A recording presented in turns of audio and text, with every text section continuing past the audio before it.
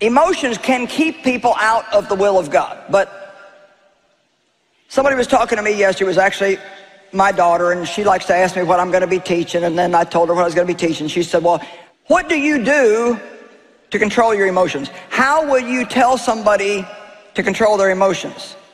Well, the first thing I would tell you is anytime the devil is after you, you can immediately interrupt the devil's plan by praying. It's just the simplest little thing. You just pray. Or sometimes when the devil lies to you, all you got to do is confess a scripture out loud. He goes away. He don't want to listen to you preach to him. He's not in here tonight. He doesn't like to hear preaching. Amen? But you can preach to yourself. So the first thing you do, you feel jealous, you feel offended, you feel angry, you pray. God, I don't want to feel like this, but until the feelings go away, I'm asking you to help me control myself. I want to glorify you and not give in to this. I need your strength. I'm not wanting to send you home to try to change or to try to not feel certain ways. I'm trying to tell you that you're always going to have certain feelings. You never know exactly when they're going to show up. You never know exactly when they're going to go away. So we need to learn to enjoy the good ones and resist the bad ones. I love it when I feel like doing everything I'm supposed to do, but I've made my mind up. Can somebody say, I've made my mind up? That I'm going to do what I'm supposed to do, whether I feel like doing it or not. Now some of you, for some of you, this is going to be like a radical lifestyle shift. Because I can tell you, when you're used to doing everything you feel like and giving in to your feelings, it is tough when you start trying to change. Let me tell you what, I had some strongholds in my flesh from the way I was raised, and honey, whew, when I started trying, even remotely trying to be a submissive wife and keep my mouth shut and not argue with Dave, the war in my flesh was like World War III. But I'm still here, and God gave me the victory. Amen.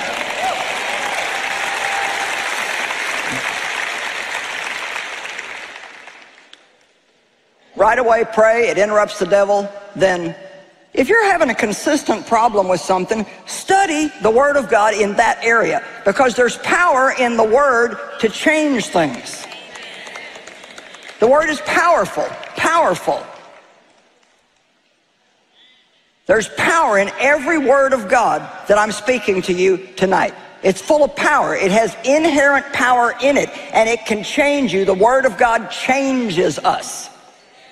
I sat down one day and I quickly found 40 things that the Word of God does for us. 40. And you can find almost all of them in Psalm 119.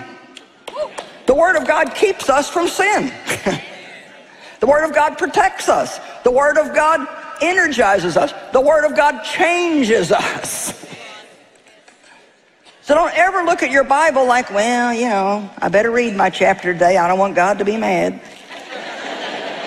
God doesn't need you to read the Bible. He knows it. He wants us to study for ourselves because we need it. We need to be educated. Now, there's going to be times in our life when God Himself is going to test our emotions.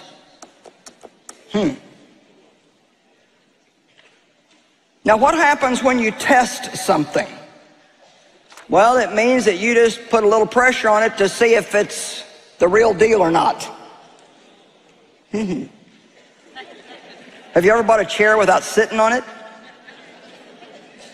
No. Have you ever bought a mattress? Turn on your right side, turn on your left side, you lay on your back, you lay on your stomach, then you go try all the other ones. Psalm 7, verse 9. Oh, let the wickedness of the wicked come to an end, but establish the uncompromisingly righteous, those upright and in harmony with you. For you, talking about God, who try the hearts and emotions and the thinking powers are a righteous God. So how would God try us in an area? God may not remove an emotion that we don't like as soon as we would like him to, because he wants us to learn how to live beyond that feeling. We may want to feel God's presence, but he might hide. Have you ever gone through seasons in your life where you thought, wherever you're at, I don't know where it is? Listen, I remember when I was a baby Christians can get by with stuff. I mean, I remember when I would need a word from God, I would just do one of these things.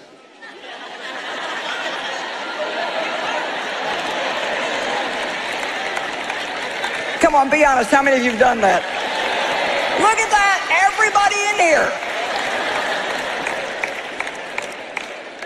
One of my granddaughters heard me say this the other day. She's like, I've got one that's 15 and one that's 17. And even the 15-year-old just laughed her head off. She said, I've done that. I've done that. Well, you know, for a while it worked. It was amazing. I mean, I would go to Dave and say, you are not going to believe this. I prayed and asked God this question, and this is what I opened up to and pointed to. And even Dave would be impressed, and that takes a lot. You got to be kidding. I'd like, wow, isn't it awesome? Well, but then it got concerning when I would try that, and I would get, woe be unto you, you wicked sinner. Ooh. Let's try again.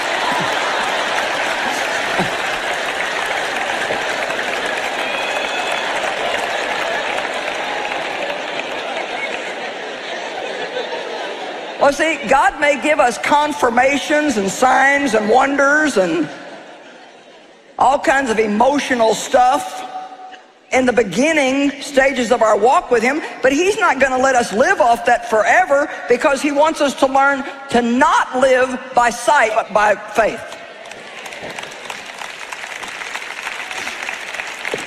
You know, I don't really ever sit around anymore and ask myself when I pray or spend time with God, do I feel God's presence? Now, I did. I can remember when Dave and I were in like these amazing church services, and I would just, I would just be the anointing, the presence of God would just be overwhelming. And we would leave sometimes, and I'd say to Dave, did you feel the presence of God tonight? And he'd say, no. I thought, what is wrong with you? See, I didn't realize that he was actually more spiritually mature than I was, because he wasn't sitting there asking himself how he felt. He already believed that God was there. Come on. And how many times do we assume that somebody's not spiritual because they're not feeling what we're feeling? Man, we can get off into some silly stuff. Ooh, look at that, my hand's shaking, it's God.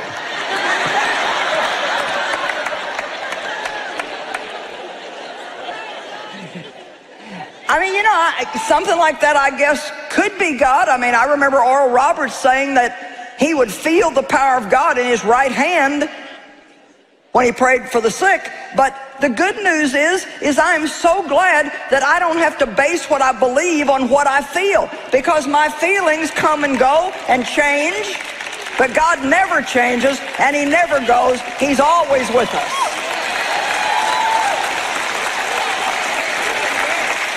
And you never have to feel bad if you're in a church service or in a prayer group or something and everybody seems to be feeling all kinds of stuff and you don't feel nothing. And I know that's hard. I mean, I've had to try to counsel people through that kind of stuff. I never feel, I don't know.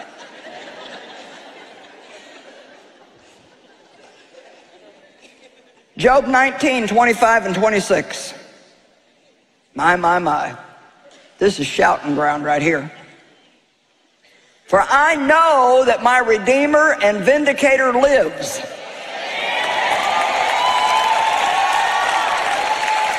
Now, Job had had a bad day, to say the least.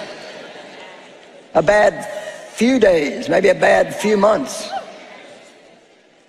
Nobody in the Bible seems to have had it as bad as Job did. I mean, his wife said, curse God and die. His friends were against him. And he said, and I want to read you verses 25 and 26, for I know that my Redeemer lives, and at last, the last one, he will stand upon this earth. Now look at verse 26. And after my skin, even this body has been destroyed, then from my flesh or without it, I shall see God.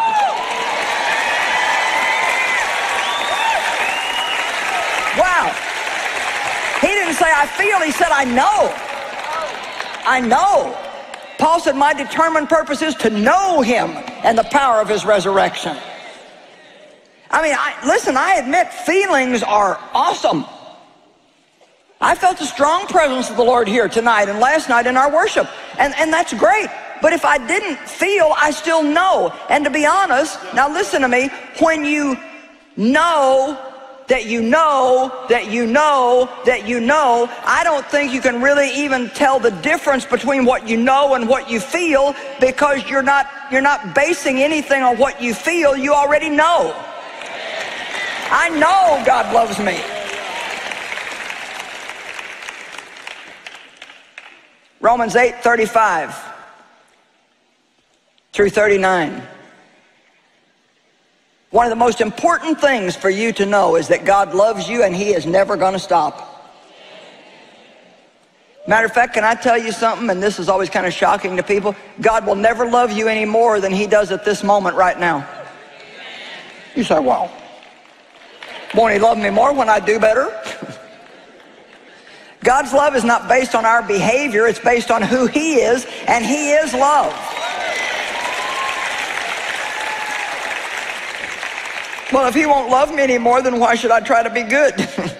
Because you love him. Not to get him to love you, but because you love him. Boy, if we can grow to the point where in trials and tribulations, or even in tragedies, things that are so unbelievably painful and things that are unfair and that we don't understand, and we can still never even be tempted to say, well, God, don't you love me? That's a victory.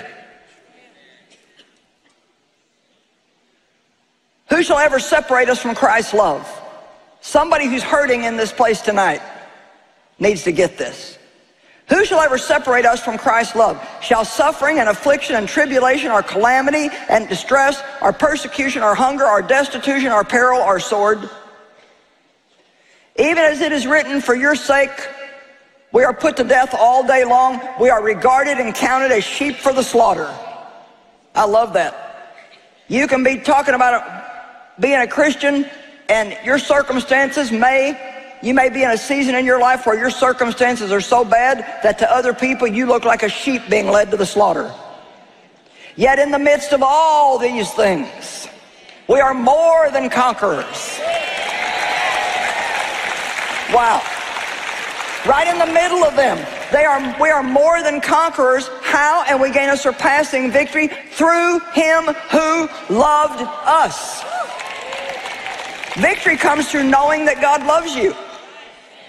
And that no matter what you go through on this earth, at the last day, you will see your Redeemer alive and you will stand with him.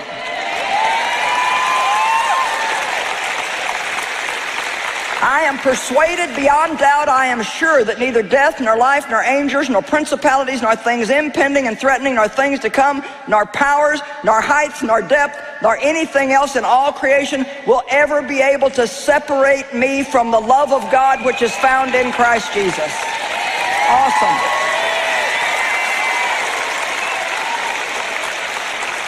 And you know, for those of you that are watching this by television, let me just say to you personally, God loves you. And he wants you. He wants to have a personal, intimate relationship with you. He wants to come into your life and flood your life and fill you with his presence and teach you how to live a life that will be worth living.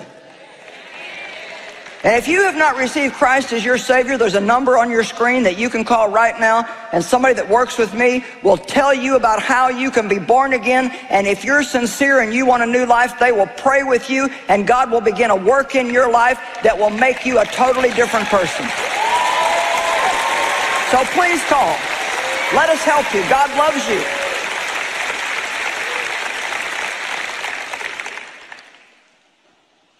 Let's not live by how we feel. Let's live by what we know. Everybody say, I know. Now, just one last thought or so that I want to share with you. Watchman Nee also said, he who lives by emotions will live without principle. Principle is an accepted rule of action or conduct. It's a standard that we live by. Do you have a standard for your life? Have you drawn a line somewhere and said, I will not do those things. I will do these things. I will not do those things.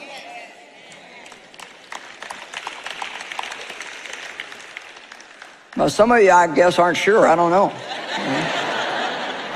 Do you wait for your friends to tell you what kind of movies you're going to go see?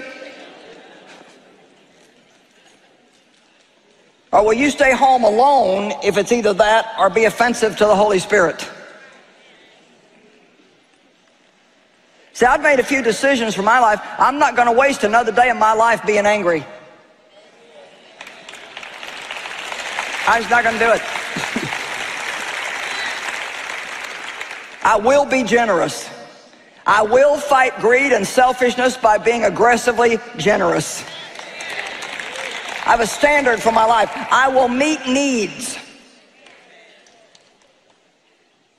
I will give the Word of God first place in my life. I will finish my race.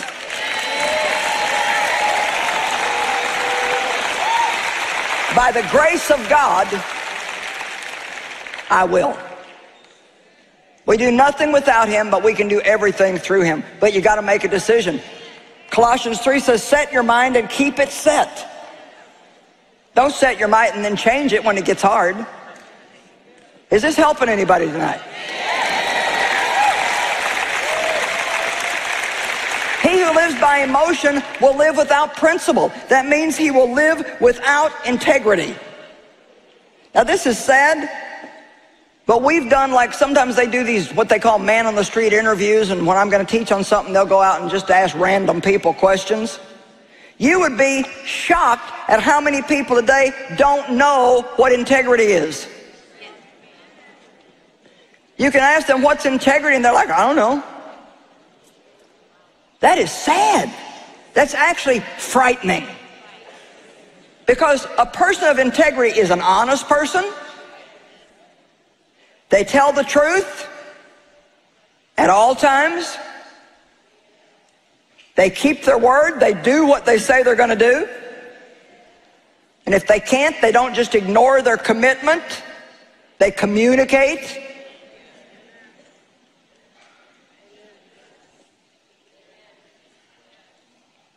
They don't buy a pair of shoes and when they get home find out they accidentally gave them 2 pair and just decide God's trying to bless them and they keep them.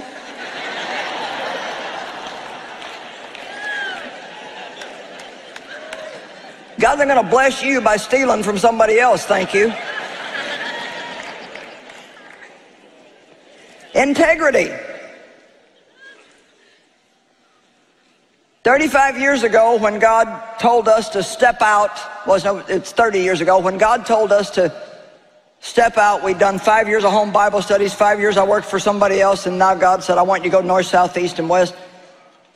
And he said, put in my heart, there's 3 things I want you to do. If you do them, I'll bless you. Keep the strife out of your life. Do what you do with excellence, and always be a person of integrity. So integrity is very important to me, and I hope it's something that's important to you. And if you don't know what it is, then I strongly suggest that you study it and find out. Keep your word. When you tell people that you're going to do something, do it. If you tell somebody you're going to call them back, call them back. The word integrity means the state of being whole or undivided. You know what that means? Your conscience agrees with your actions. We're not doing one thing while our conscience is telling us that we shouldn't be doing it. There's nothing worse than continuing to do something that you know that you shouldn't be doing.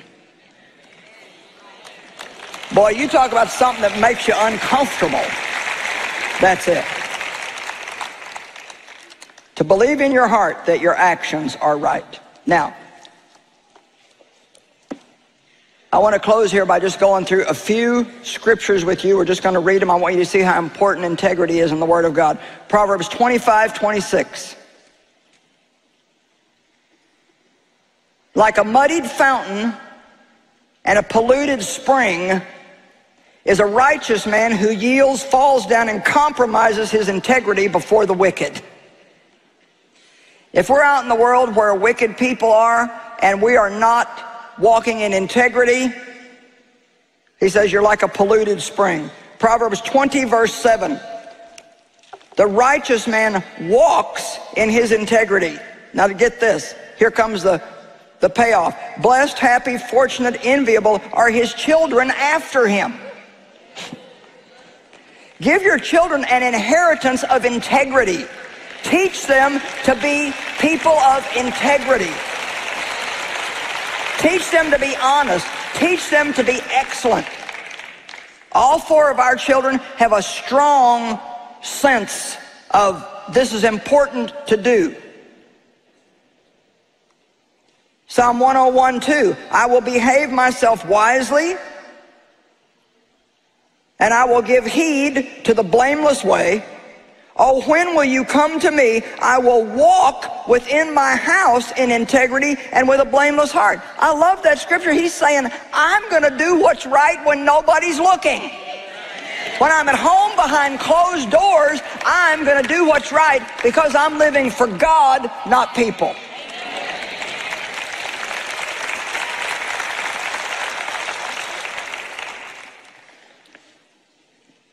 Just a couple of more. Psalm 26:1, vindicate me, O Lord, for I have walked in my integrity. I have expectantly trusted in, leaned on, and relied on the Lord without wavering, and I will not slide. Now Job, chapter 2, verse 3. And the Lord said to Satan, have you considered my servant Job, that there is none like him on all the earth? A blameless and an upright man, who reverently fears God and abstains from and shuns all evil because it is wrong. And still he holds fast his integrity, although you moved me against him to destroy him without a cause. Everything that Job went through, he still held fast to his integrity. Now we talk about poor old Job, but you need to read all the way to the end of the book, because in the end, Job ended up with twice what he had before.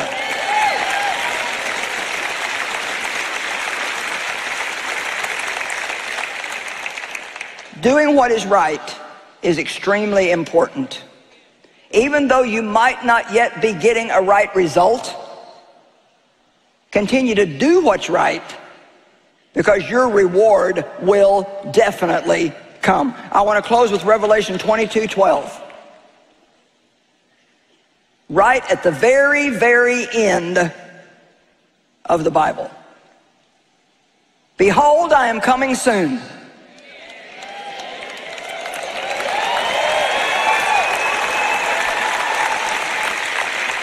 And I shall bring my wages and rewards with me to repay and render to each one just as his own actions and his own work has merited. Behold, I'm coming soon, and I'm bringing my reward and my wages with me. Let me tell you something, payday's coming. Payday's coming. coming. And for those of you who are doing what is right, even when it's hard and you're persistent, if you never get a right result here on this earth, He's coming again, and He's going to bring His wages and His rewards with Him. Don't live for today, live today for eternity.